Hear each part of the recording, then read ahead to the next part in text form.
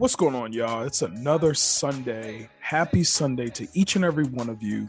And thank you for joining Inside the Room with myself, Brandon McGee, where we discuss politics, leadership, and culture. Whew, it's been a week, y'all. It's been a week. Um, I would be remiss if, you know, I didn't at least start off the show um, with not necessarily a moment of silence, but more so calling the names of the 10 individuals who were literally murdered um, last week in Buffalo, New York. There's so much that I want to talk about, so much that I want to say, but there's not been funerals. But there will be a time and a place for many of us to unpack what happened, our thoughts, etc. But I do want to just say the names of the 10 beautiful souls that were taken from us, and then also continue to pray for those families as well as those three individuals who were injured and thankfully were able to be released from the hospital.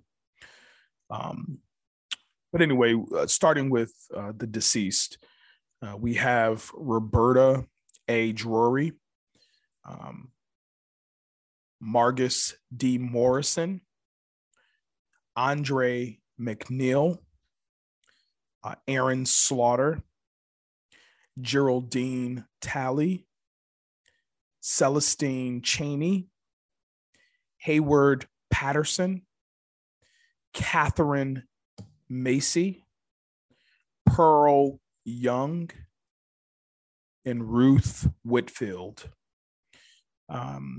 Those were the 10 individuals who were brutally murdered in Buffalo, New York at a local market, local grocery store called Tops. That's TOPS. And I mean, it was a massacre, basically, racially motivated. It was a racist terrorist act. And it's horrific, to say the least. So again, I want to, it's taking everything in me to, just make sure I utilize the space and time to reflect on the 10 names that I just mentioned. But man, talk about triggering moments. It really felt like the time when George Floyd was taken from us, assassinated, if you would, by a police officer. It's just triggering, to say the least. And I'm also praying for the family of the 10 deceased. But then there were three others who were injured, and I'll just say their names: Zari Goodman, Jennifer Warrington, and Christopher Braden. And again, ages, from 20 all the way on up, y'all, to the age of 86. It's just absolutely horrific. But I do want to send a special thanks to the governor of the state of New York, who announced a $2.8 million in funding for victims and their families, according to a statement from her office. GoFundMe has also compiled a list of verified fundraisers dedicated to helping in the wake of the tragedy that happened last week. So, there are some things in place. And just take time to Google. You can Google, the Buffalo shooting, and the names of many of these folks that I've mentioned will come up. So again, Just know that we are praying for those family members who lost their loved ones. Also, you all, there is this month alone is Mental Health Month. Mental health awareness is extremely important. Across the U.S., approximately 1 in 5 people maybe experience the effects of mental illness. It's interesting. I was having a conversation with a few friends, clinicians, and I was just saying to them how at one point people really didn't want to talk about the importance of mental health, the importance of speaking with a therapist, and just really being able to take control of your mind, your body, and your soul. And that's what mental health is all about. And so, one might ask, what exactly is mental health? I summed it up in mind, body, and soul, but generally speaking, mental health is comprised of our emotional, our psychological, and social well-being.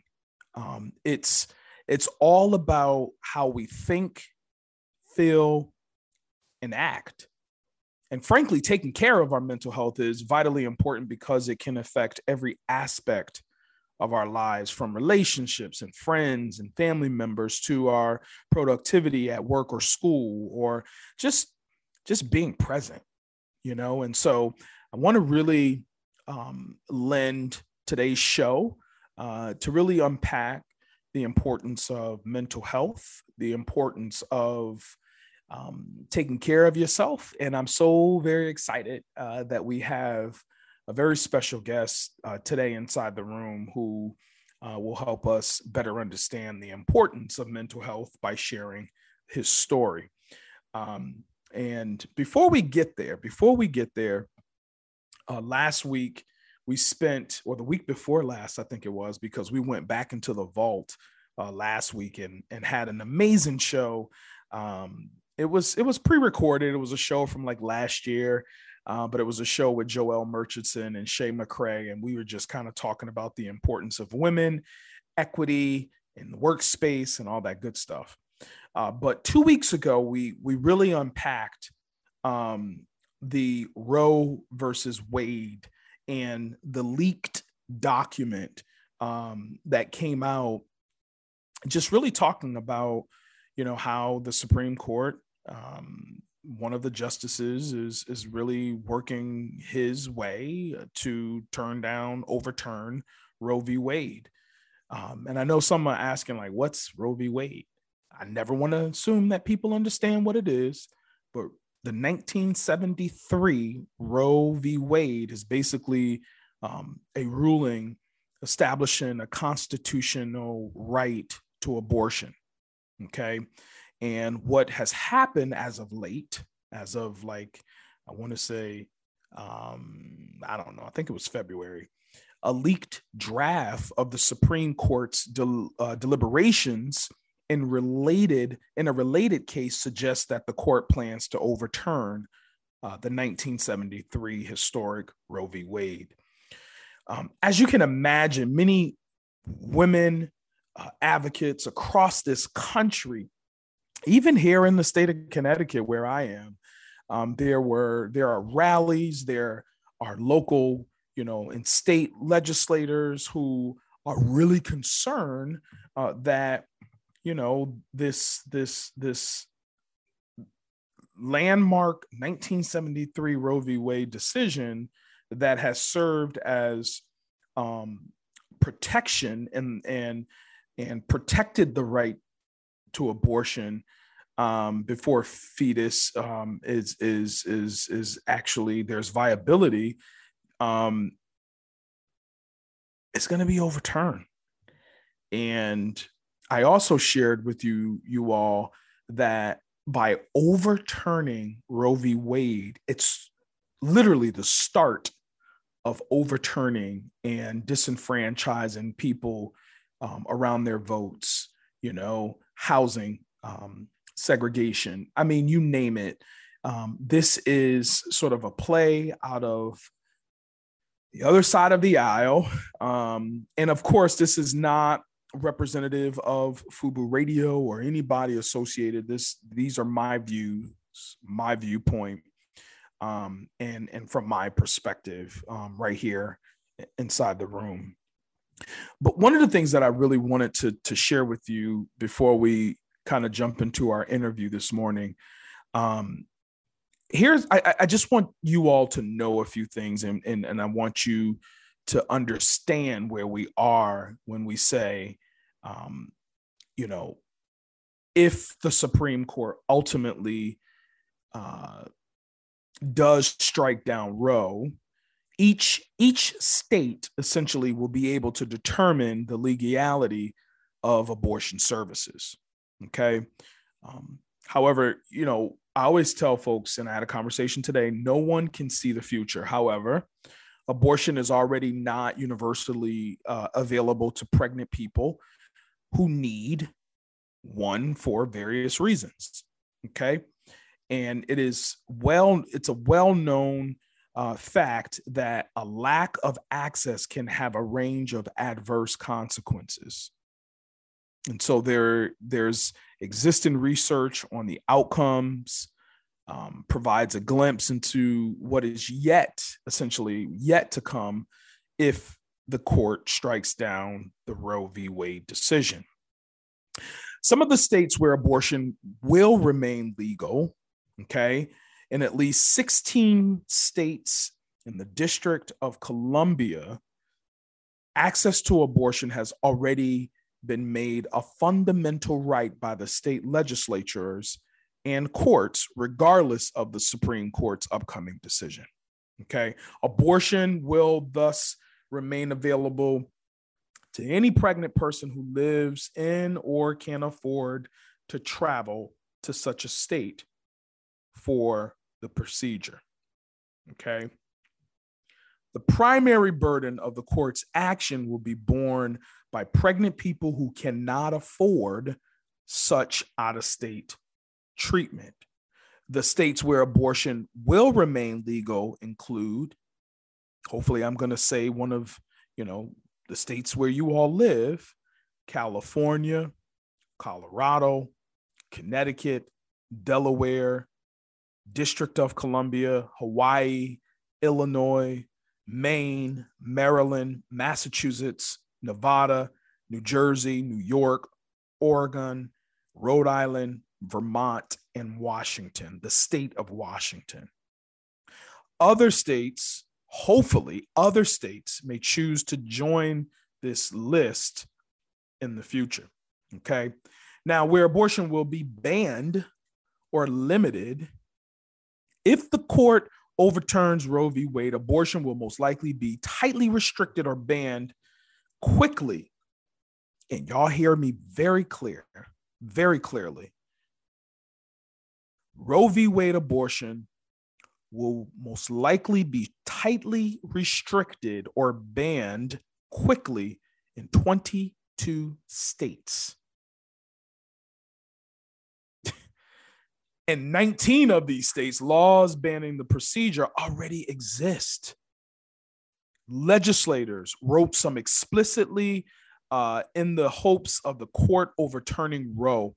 Now, if this happens, such laws, again, they're going to go into effect almost immediately in places like, how did you know? Alabama, Arizona, Arkansas, Idaho, Kentucky, Louisiana, Michigan, Mississippi, Missouri, North Carolina, North Dakota, Oklahoma, South Dakota, Tennessee, and here's a big one, Texas, Utah, West Virginia, Wisconsin, and Wyoming.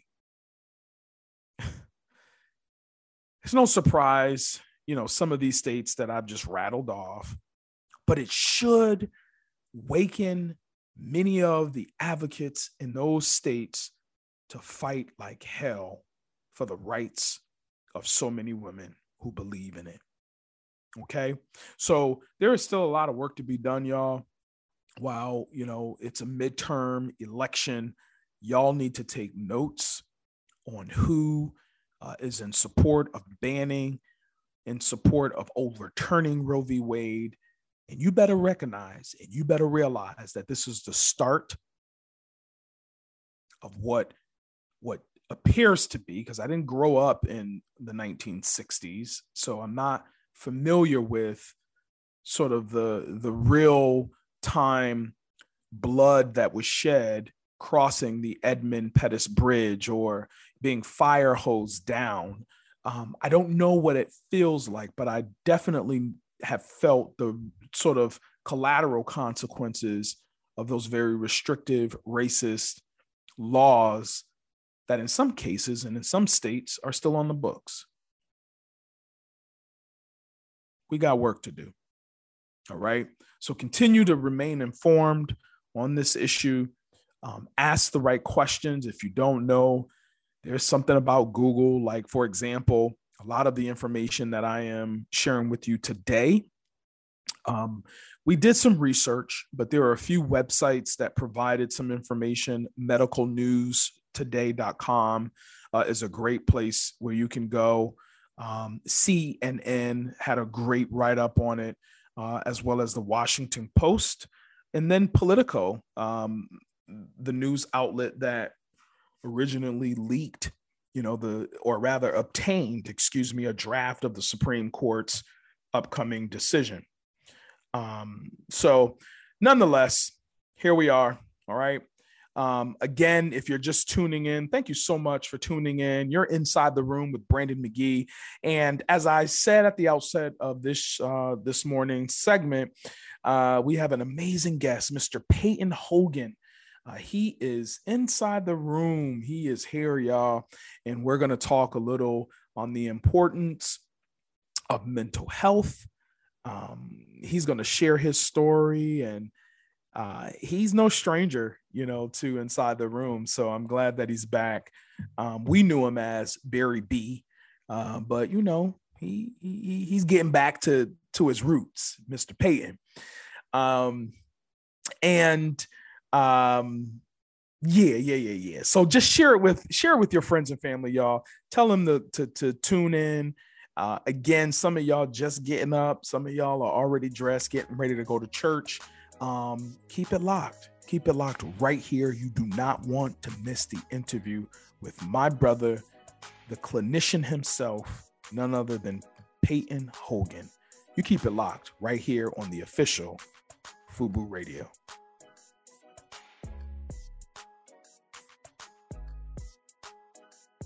What's going on, y'all? If you're just tuning in, you have tuned in to Inside the Room with myself, Brandon McGee. And as always, I am so glad that you chose to join me on this Sunday. And as I mentioned right before the break, we do have an amazing guest inside the room. But before we actually bring him on, did y'all hear Kendrick Lamar's new album, Mr. Morale and the Big Steppers? Now, if you don't know anything about Kendrick Lamar, you got to know that this artist, Kendrick Lamar Duckworth, American rapper, songwriter, record producer, he's known for his lyrics. And man, I didn't even realize homie is only like 34. But he's absolutely amazing. Okay. And I have enjoyed this new album.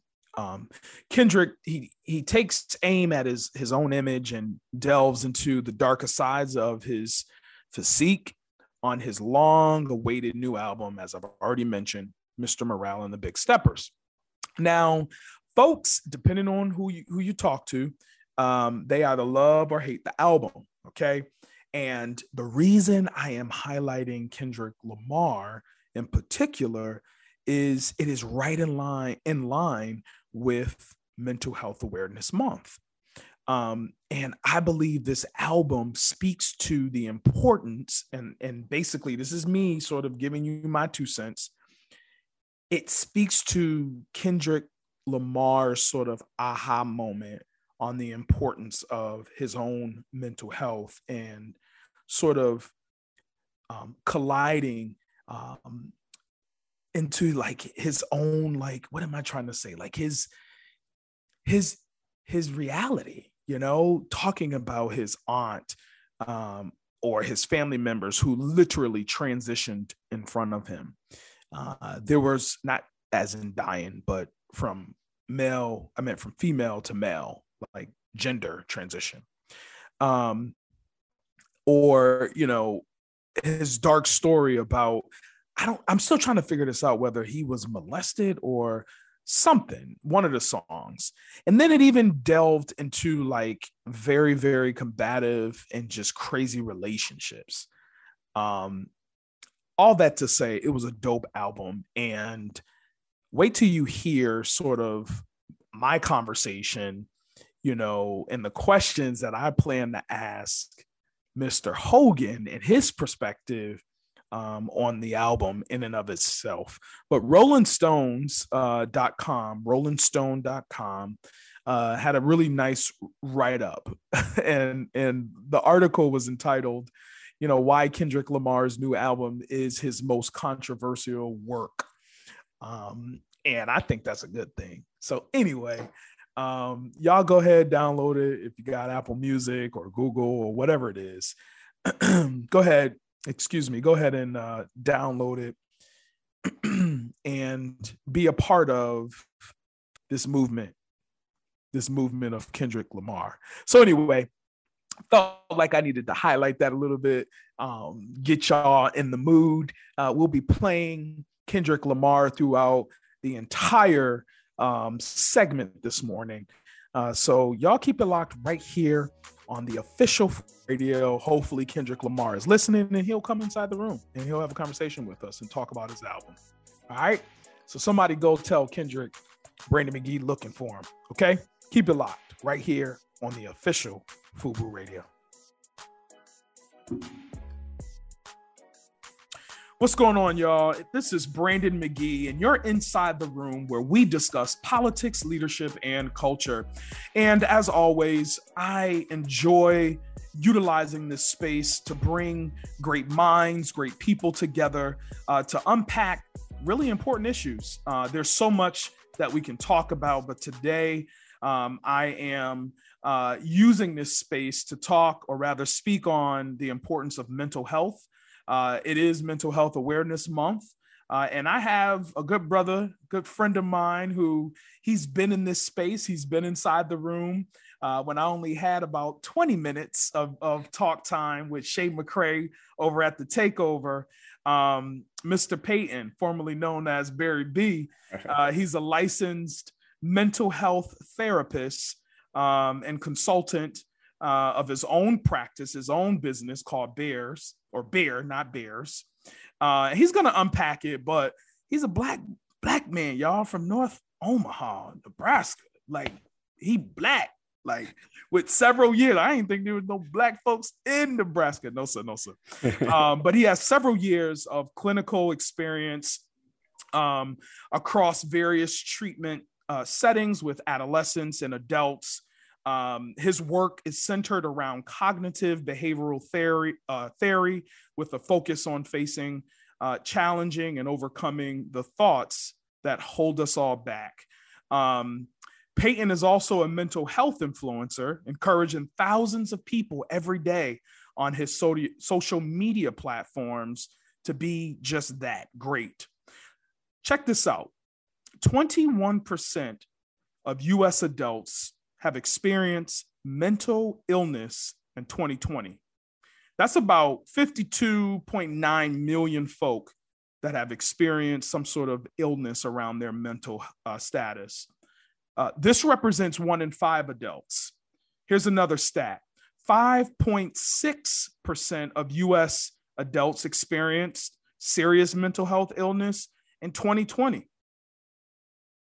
It's crazy. That's 14.2 million people. This represents 1 in 20 adults. And 16.5% of U.S. youth, okay, that's our young people aged 6 to 17 years old, experienced a mental health disorder And we're going back some years, but this was in 2016. I only share that information with you because it's important that we talk about these things. And I think one thing that we should normalize in this conversation is the importance of our mental health. And it's not a bad thing. We're talking about our mind, body, and soul when we think of and speak of our mental health. So again, I am so honored to welcome back inside the room, Mr. Peyton Hogan, formerly known as Barry B. Welcome back, man. Welcome back.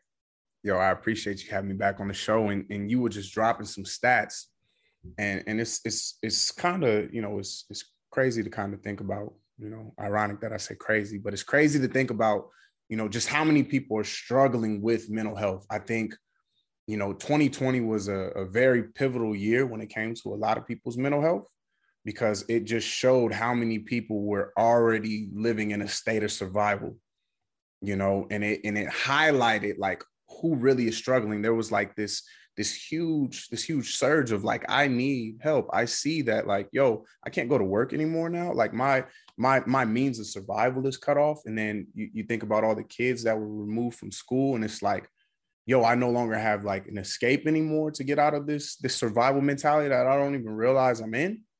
And now like things are being shown. And when I speak of like the survival state, right? You ever heard of Maslow's hierarchy of needs? Ever heard of that? Absolutely.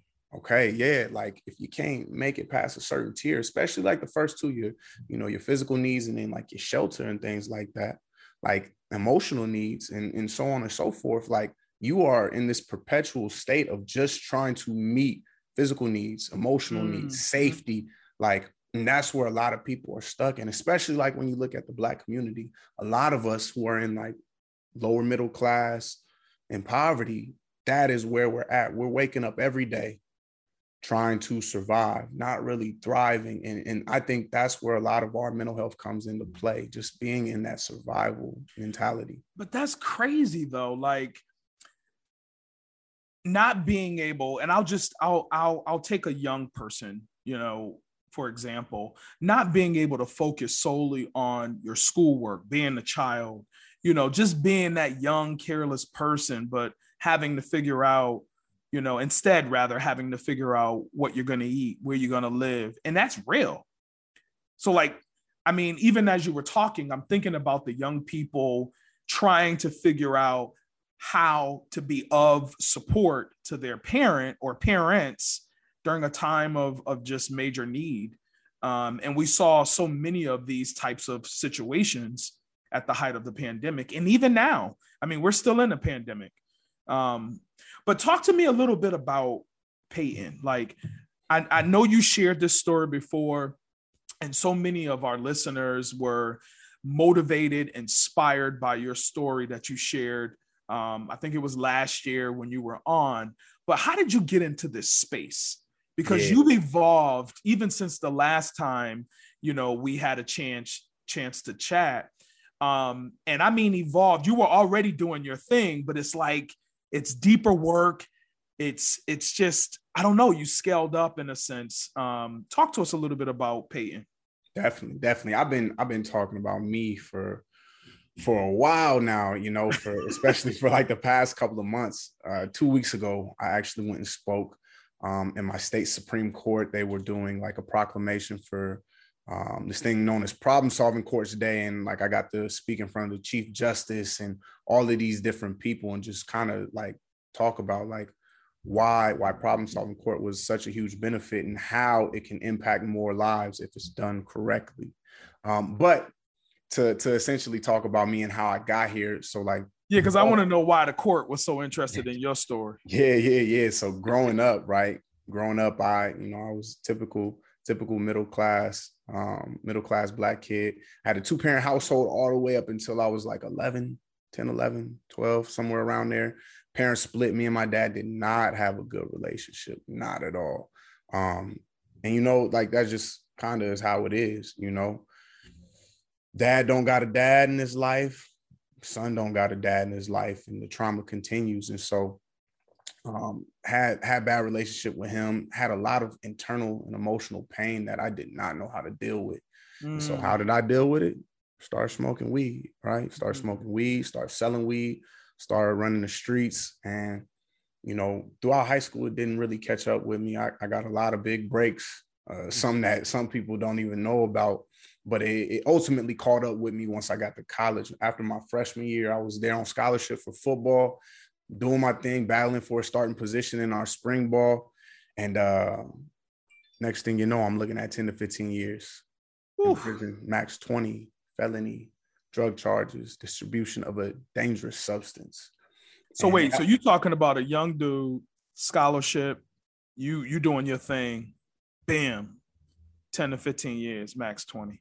Bam, 10 to 15 years, max 20. Ooh. Now, let me say this, though, because, like, you know, I throw in the scholarship and all that, and it sounds like I got my head on straight and I know what I want to do. To be honest with you, I was in college because I had a mentor who was like, hey, you can do good in sports, like go to college and do this. And because my mom always set the expectation, she was first generation college student. She's like, you got to go to college. Because at first I was going to go to the military because I didn't know what I was going to do. She was like, well, if you're going to go to the military, you better go to college. Then I was like, you know, forget it. I'm going to move to like Cali or something like that and go sell drugs out there. And, oh my God. Yeah. You planned it.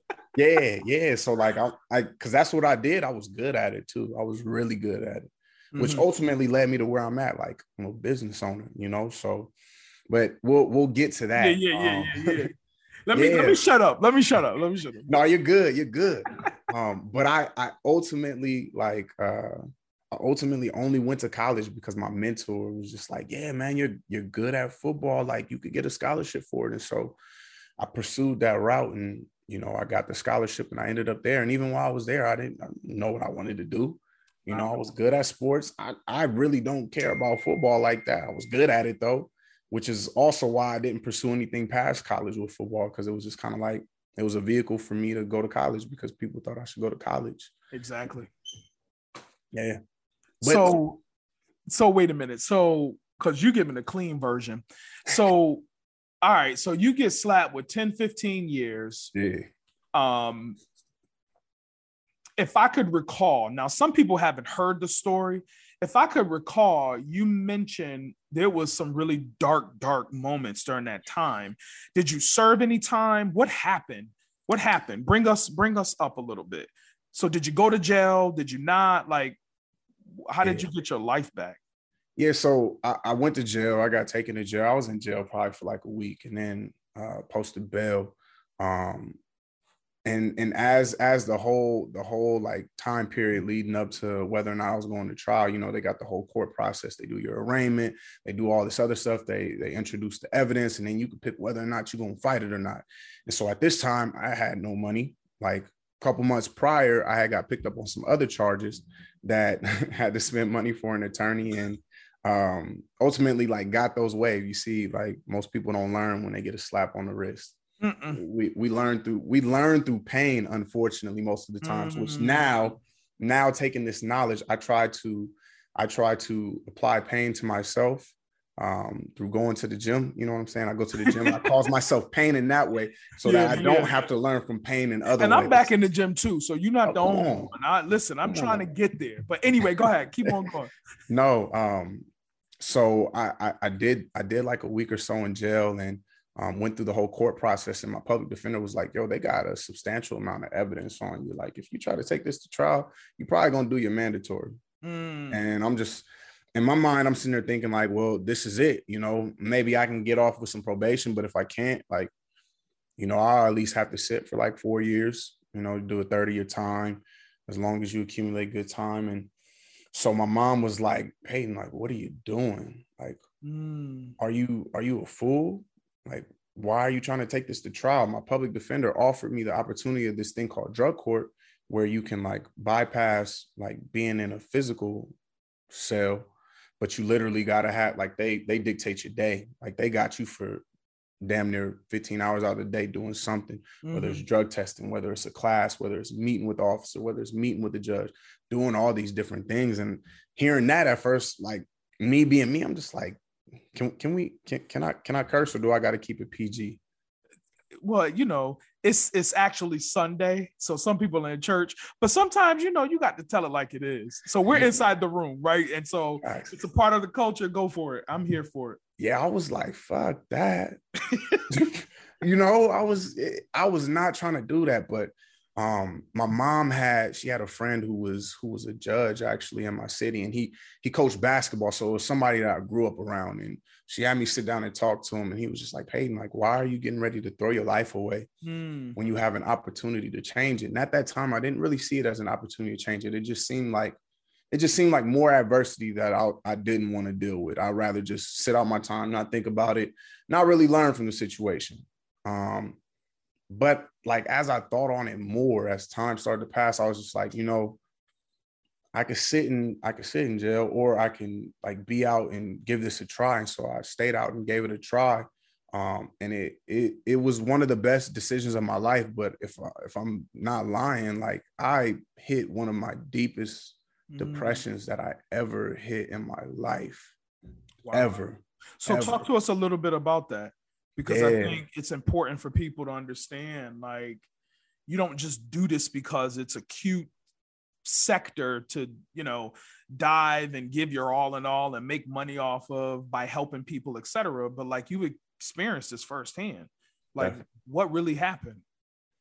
Well, I'll paint the picture like this, right? Imagine for months just being around people who you don't know, who you have no relation to, not being anywhere near your family, and also being told what you got to do every single day, all day. And if you make any mistake, you go into prison. I think I probably saw, in a span of 6 months, I think I saw my family twice for two-day stints. And I was hours away from them. And this was at some core. What was the name of the program? Drug court.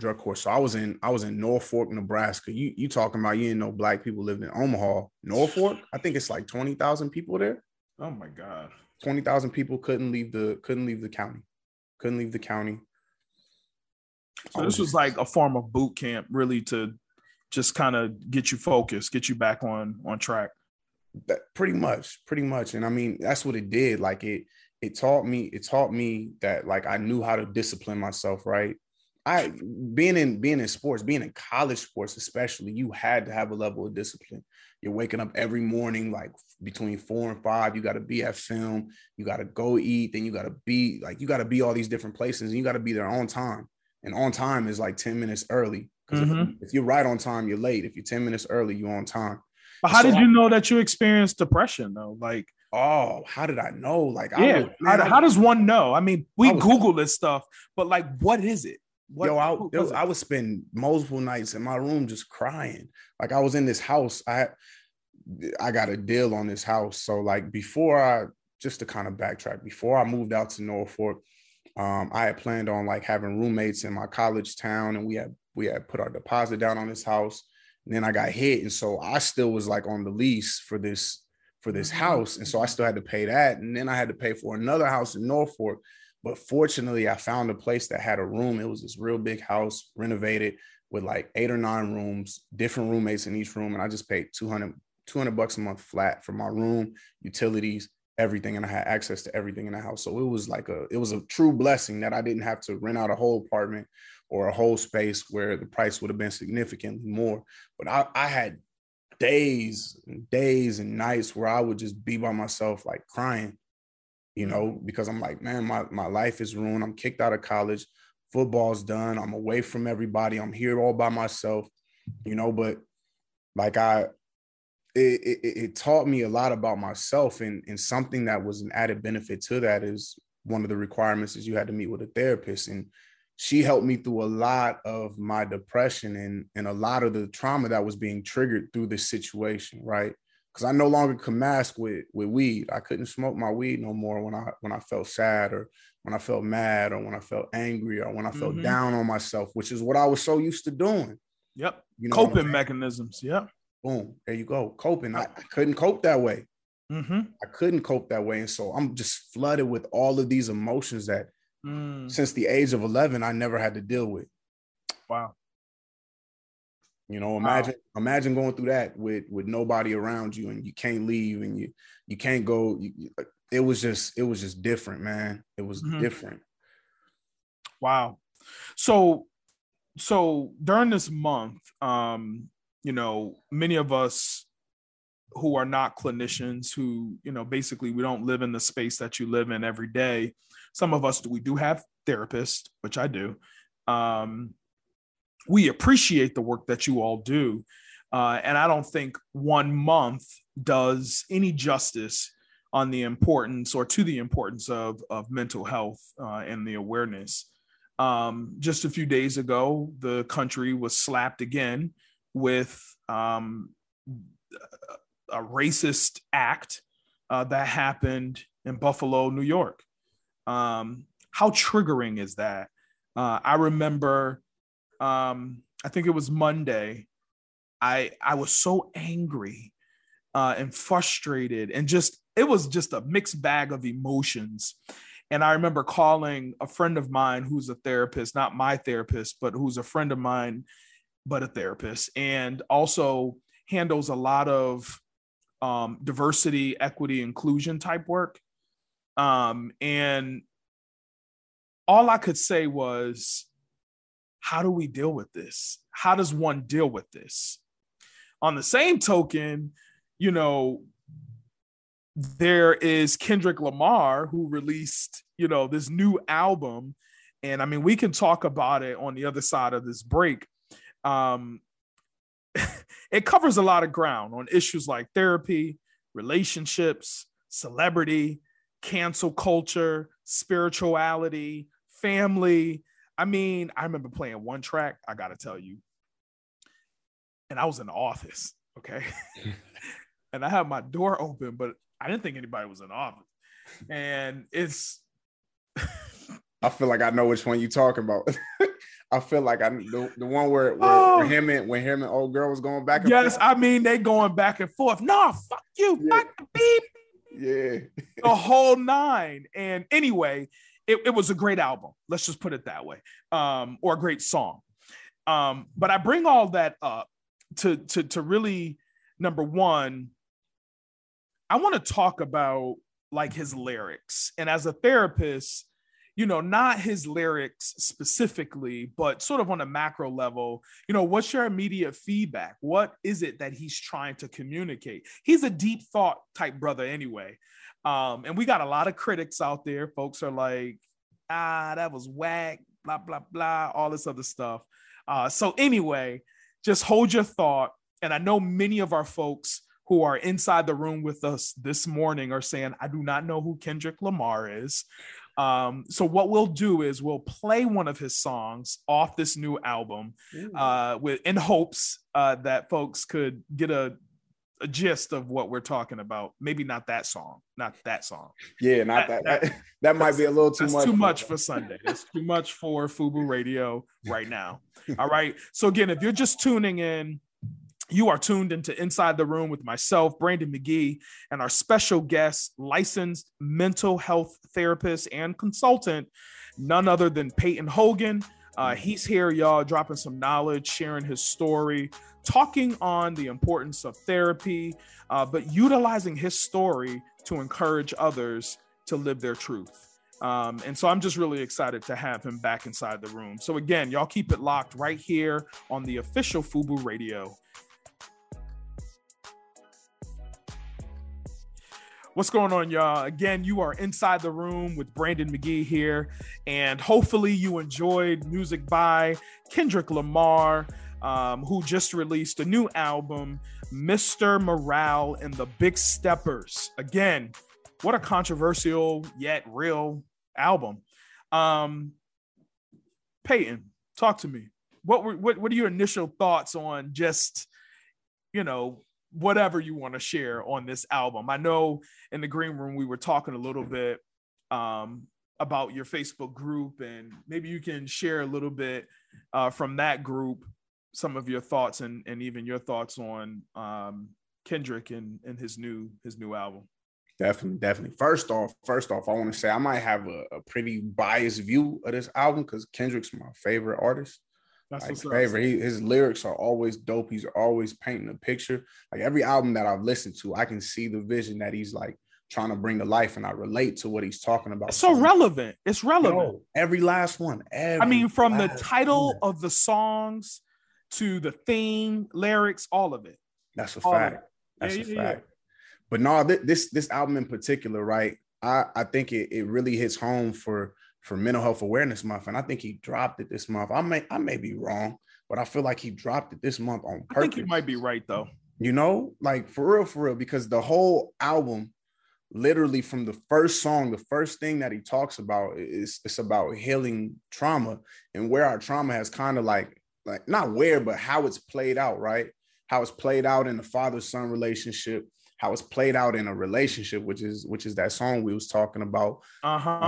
You know, how just like how it plays out and where it gets us. What's the name of that song? Was it it's not so Mother I Sober featuring Beth Gibbons. Now that was a tough one. That's fire. That was fire. I don't know. I had to listen to it twice because I got in my feelings for a minute. Yeah. I don't know why it was triggering because I didn't live through any of what he was talking about, but it was heavy.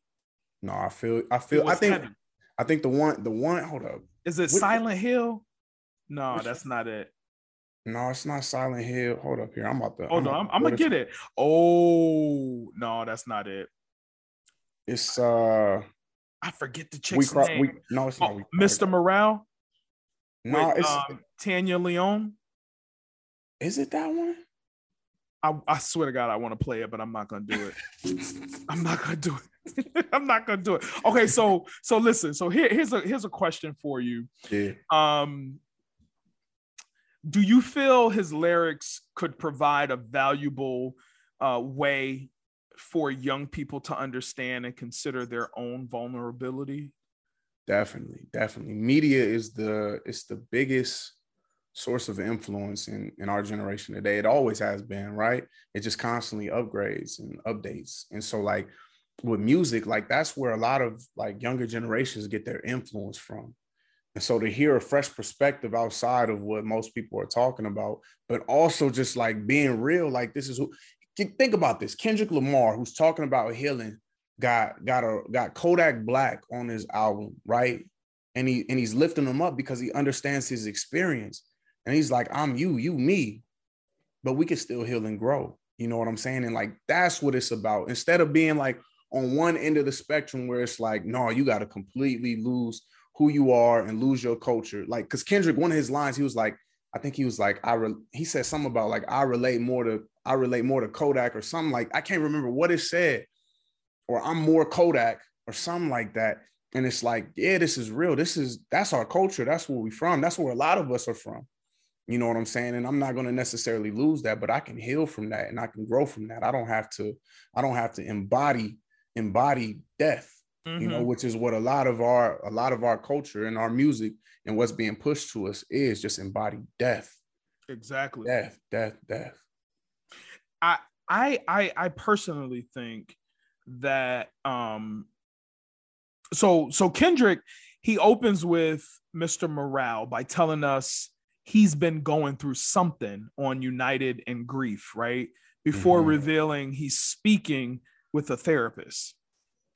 Like, what do you think from just your honest sort of assumption or your perspective? Why do you think he thought it was important to share with his listeners, his fans, the importance of like, yo, in order for you to live your life, literally, he undressed us, not addressed us, but undressed this idea of fame, fortune, clothing, cars, etc. And it's almost like you've got to be true to yourself in order to understand how important you are. So face the scary places in your life, right? And I mean, I'm paraphrasing. I'm not using his lyrics. Yeah. But like he went there. And I'm just wondering, why did it take him so many albums to get to this point? And then drop it during Mental Health Awareness Month. Yeah. Well, I honestly think he always has been doing it, you know, in each one of his albums. I mean, you look at you look at his first one, Section 80, right? You look at Section 80, and he's talking about all high power, like all of his songs. All of his songs, he's always trying to speak like enlightenment into people, like, it's time to wake up, y'all. It's time to heal. It's time to heal from this. And then you go to Good Kid, Mad City, and he's just talking about his experience of growing up in the hood. And, you know, it starts off with the little interlude, Our Father who art in heaven. They sitting there praying, they're giving their lives up. Like he's always talking about like, it's time to elevate.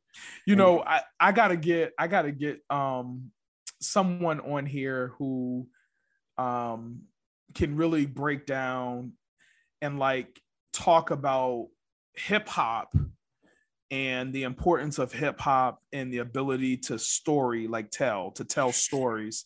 I think Dr. Michael Eric Dyson, Cornel West, Dr. Akbar here in Connecticut, all folks that I'd love to get all of y'all in the room as special mental health therapists, men of color in particular, to really unpack like the significance of these artists like Kendrick Lamar. Marvin Gaye was one of them. Jay-Z, Nas, Tupac. J. Cole. People sleep on J. Cole. Sleep on they, But I just, anyway, not to go off on a tangent, but I thought it was appropriate to bring up like the fact that Kendrick Lamar released this amazing album. And I agree with you. Young people learn an awful lot from artists, especially artists in the music industry. And I think sometimes I get a little ticked off with artists because they're not always responsible with the platforms that they've been given, you know, to help heal and to tell a message and to inspire and, you know, like all of the good things that come along with it. But the same could be said about preachers, teachers, anybody, mental health clinicians, you name it. So it is what it is. I want to, can I add a couple cent on that? I mean, absolutely. On one hand, I feel you, but then on the other hand, right, majority of the artists that are coming out now, like they're getting put on like 360 deals and deals where they really they're not even making money, but it's an opportunity for them to get out of their environment. And so when it comes to that deal, like you got your label telling you what they're going to push and what they're not going to push and what you need to create and what you're not going to create and what image you need to live up to. And it's the image that they come from. And now we got all these kids who might not even be in a gang, or who might not be from a hood, or who might not like be a lot of these things like drug dealing and popping perks and codeine and all this stuff that they might not have anything to do with that, but now they glorify it. And it's because fair point. Industry can make money. And so these artists are they want to make it. I want to make it. I know this stuff, or I might not know this stuff, and I know that I can make it if I talk about this stuff. You know what I mean? And it only comes to a certain point, like for a lot of artists, where like they can go independent and then they're not as big anymore. Or like for somebody like Kendrick who stepped away from his label like this year, like iconically, I thought that was pretty iconic how he did that. He made it a big thing. I don't know if you saw that. I did. And I also believe that he's going to make a lot of money because of the decision that he made. So one other thing before you go and make all your millions and all this good stuff, and I got your time. Yeah. We all have witnessed an increase in mental health in 2020 amidst the pandemic, all of that. What do you think were some of the contributors of this? Do you think things existed prior to 2020, as we mentioned at the outset of the interview today? We also have seen an increase in suicides. People of color literally taking their lives for various reasons, but a lot of it, I believe, is centered around mental health and the inability to sort of articulate where they are, and that fame was not the end all be all. It didn't save them. What do you think contributed to sort of this massive spike in cases where folks are literally dying before us? Definitely.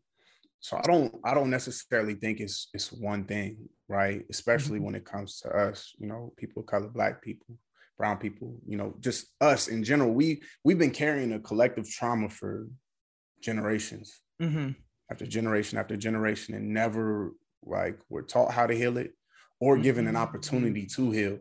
You know, it kind of goes back to that first point that I mentioned, that survival state. We've always been in that, never really healing. It wasn't until like the civil rights movement, so only like 50, 60 years ago, that our mental health was taken into consideration, just taken into consideration. Like, oh, maybe they do have a mental health.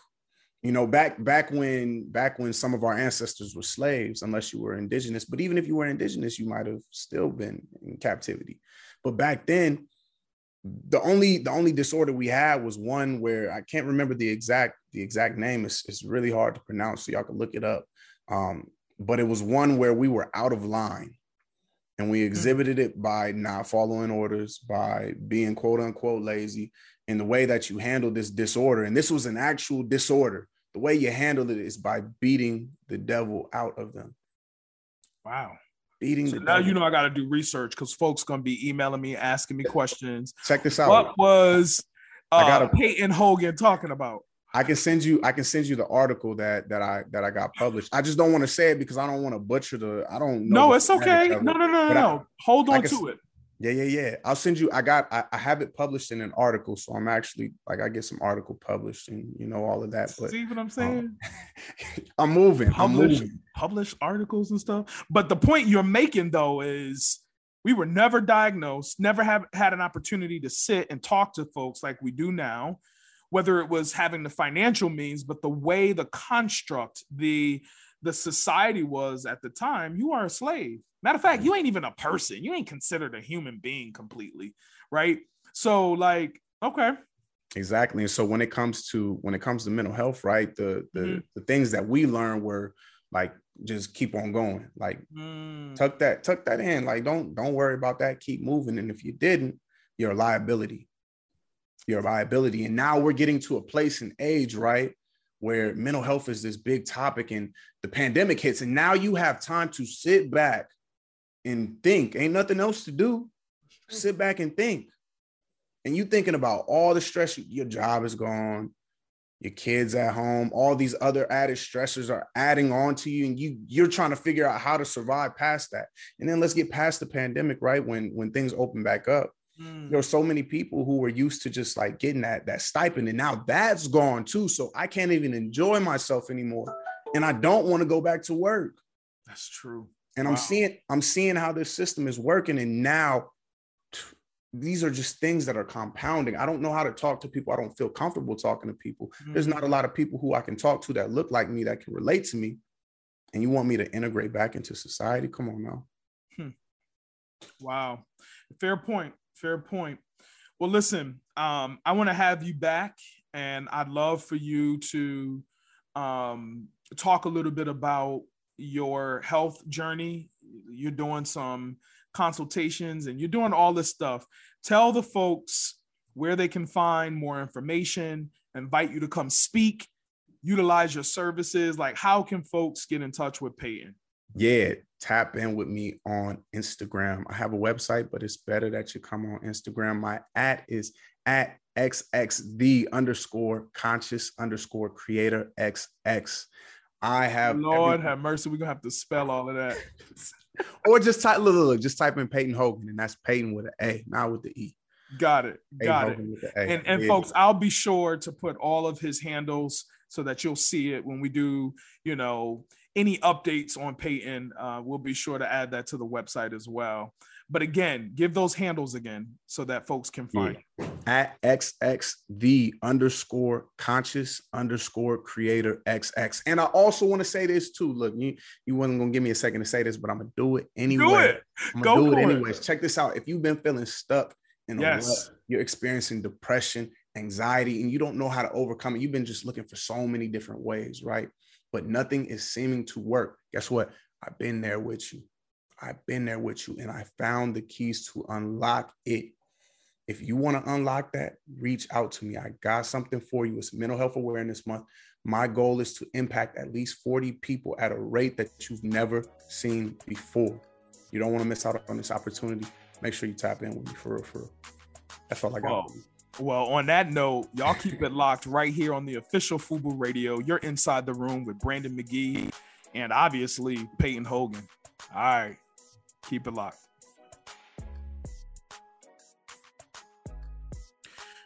Woo, man, wasn't that interview with Mr. Peyton Hogan, wasn't that amazing? It's absolutely an honor to know so many great individuals, especially men of color in the space of mental health. And y'all go follow him on social media. Go support him. If not supporting him, recommend his services. He talked a little bit about, not a lot, but the fitness side of his health coaching, his mental health and therapy, counseling, all that good stuff. Y'all go ahead, follow him on social media. All right. And as always, thank you all for tuning in every Sunday from 9 to 10 right here inside the room, where we bring all walks of life together to learn, to cry, to enjoy, to laugh, but most importantly, to uplift our community. So do something very special for yourself this week. I said it before and I'll say it again. Try to accomplish something on your to-do list. Go take yourself out. Go for a walk. Go do something. But most importantly, make sure you're taking care of yourselves. And even throughout this month, the remaining of May and beyond, you're taking care of your mental health. All right. And again, I'll be praying for all of the families in Buffalo, New York, those who lost a loved one and those who, whose loved one was injured, and, thank God they were released in their home. Hug them very tightly. But there's something that we need to do, and I'm not sure what it is. And so I am convening a group of great minds to host a virtual town hall right here inside the room. So y'all stay tuned. I'm going to bring together some experts, some folks from all walks of life, white and black, to weigh in on the conversation of mass shootings, racist attacks, and more, right? So as my good friend and former presidential candidate Jesse Jackson would say, y'all keep hope alive and know that I love you. All right. Have an amazing week.